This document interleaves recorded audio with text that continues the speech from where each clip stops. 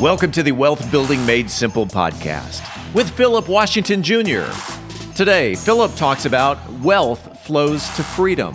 Philip Washington Jr. is a registered investment advisor. Information presented is for educational purposes only and does not intend to make an offer or solicitation for the sale or purchase of any specific securities, investments, or investment strategies. Investments involve risk and, unless otherwise stated, are not guaranteed. Be sure to first consult with a qualified financial advisor and/or tax professional before implementing any strategy discussed herein. Past performance is not indicative of future performance. And now, here's Philip. Alrighty, we are back with another episode of Wealth Building Made Simple, brought to you by Philip Washington Jr., where I'm helping business owners market like it's 2022 by using podcasts to attract the clients that you love to work with, that provides you lots of value, lots of profit, and doing it intentionally. PhilipWashingtonJr.com.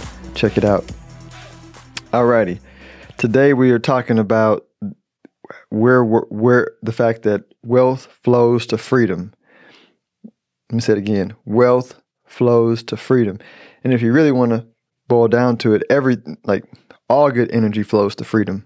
Not just wealth, but in the context of the podcast, Wealth Building Made Simple, we're talking about wealth flowing to freedom. Let me give you the practical aspect, and then I'll kind of go behind the scenes. But if you look at the flow of wealth throughout history, we've gone from more restrictive economies to more freer economies. And every time, wealth flowed to the most free economy. In recent history, we went from the feudal lord system in England, where kings and lords owned most of the assets, and the peasants rented and paid taxes and got to eat whatever they could get off the land, to a democracy.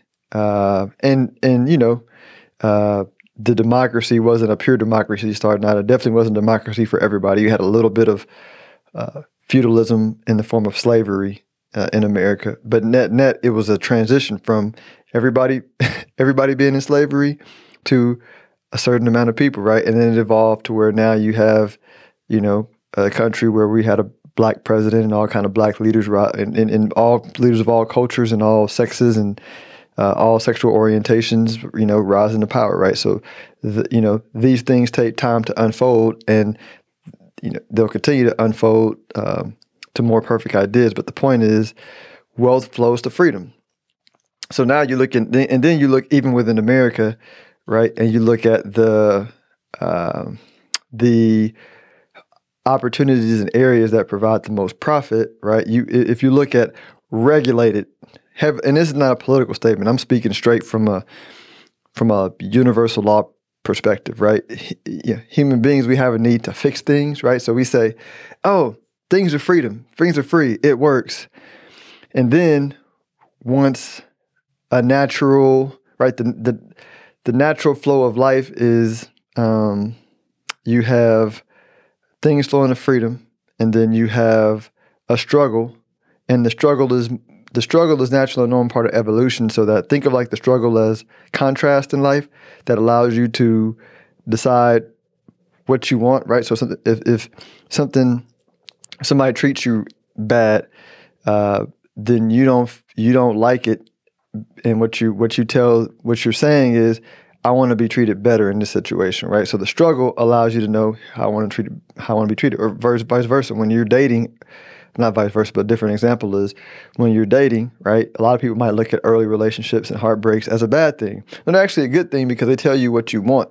They give you more insight of what you want, right? You're like, okay, I like this part of the relationship. I didn't like that so much. So the next relationship, I want this and I don't want that. And then you get something new and then you go, oh, cool, I like that. And then you kind of just build on it until you have the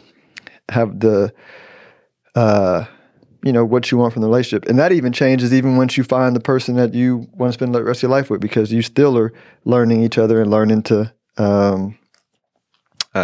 find what you like in life and calibrate to it. That's an ongoing, ever-growing process. Let me go back to wealth going to freedom. So my point is, from an economic standpoint, you'll have freedom, and then you'll have very smart people that say, all right, cool. Yeah, like we had all this freedom, and the freedom was cool, and the freedom helped us get here. But now that we got the freedom, I'm looking back and I analyzed it, and I know I'm a realist. Let's talk about that. I'm a realist. Like, I can look at what we've already done, and now I can create a new future with this past information. I mean, it doesn't work like that. But that's how regulations come in, and they say there's these problems, we're going to fix it, versus letting the natural flow of freedom create solutions like it did in the beginning. Going deeper, I believe that the kings and the lords thought that they were smart and wise enough to make decisions that were in the best interest of the people. What they learned when you had a democracy where the people could better self-govern themselves, you had more wealth being built because you unlocked not just 5 brains, but 5,000 brains in that example, right? So freedom may seem chaotic, but from that chaos and contrast, you get beautiful creations, right? It's part of the process. So wealth flows to freedom. Then you go to today. So I'm going back to where I was going. Inside of America, you have different industries. The most regulated industries are the least profitable and most inefficient. And then you have things like podcasting, crypto, and different areas that are not so, don't have people trying to fix it, and they're flourishing. They're attracting all kinds of talent. They're making money for people. They're solving big problems because it's a organic, spontaneous, solution-oriented, network of organisms, of beings, right? Creating what we want for our future. And so wealth flows to freedom because people flow to freedom. And nobody says, I want to not be free.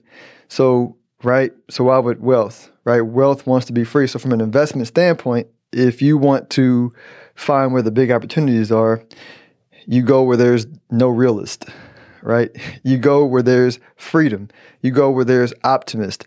You go where there are people with hope, right? You go where the future is organic and unclear and spontaneous and unknown, and you hang out there and you embrace there and you love the chaos and you love the contrast and you enjoy it and you revel in it and you understand the beauty of it because it's creating a future that's not here. And when you create a future that's not here, you get tremendous upside. And so wealth follows freedom. And, if you're somewhere where, and by the way, you can make money in areas that are less free. It's just going to be tougher. And so you get to decide what you want to do. And you can even, in a regulated, if you go to a heavily regulated industry, but you innovate and you think freely outside the box relative to everybody else in that freedom, in that industry, you can dominate. So it's universal. It's what you call like a fractal point, and that's super nerdy, but just like, everything operates the same way. Just understand the principle of freedom and then operate that wherever you are. Hope this helps. Until next week. If you are interested in having a review of your portfolio or to see how far on track you are with your retirement goals, Philip offers complimentary consults through his company, Stonehill Wealth Management. For more information, log on to stonehillwealthmanagement.com/talk.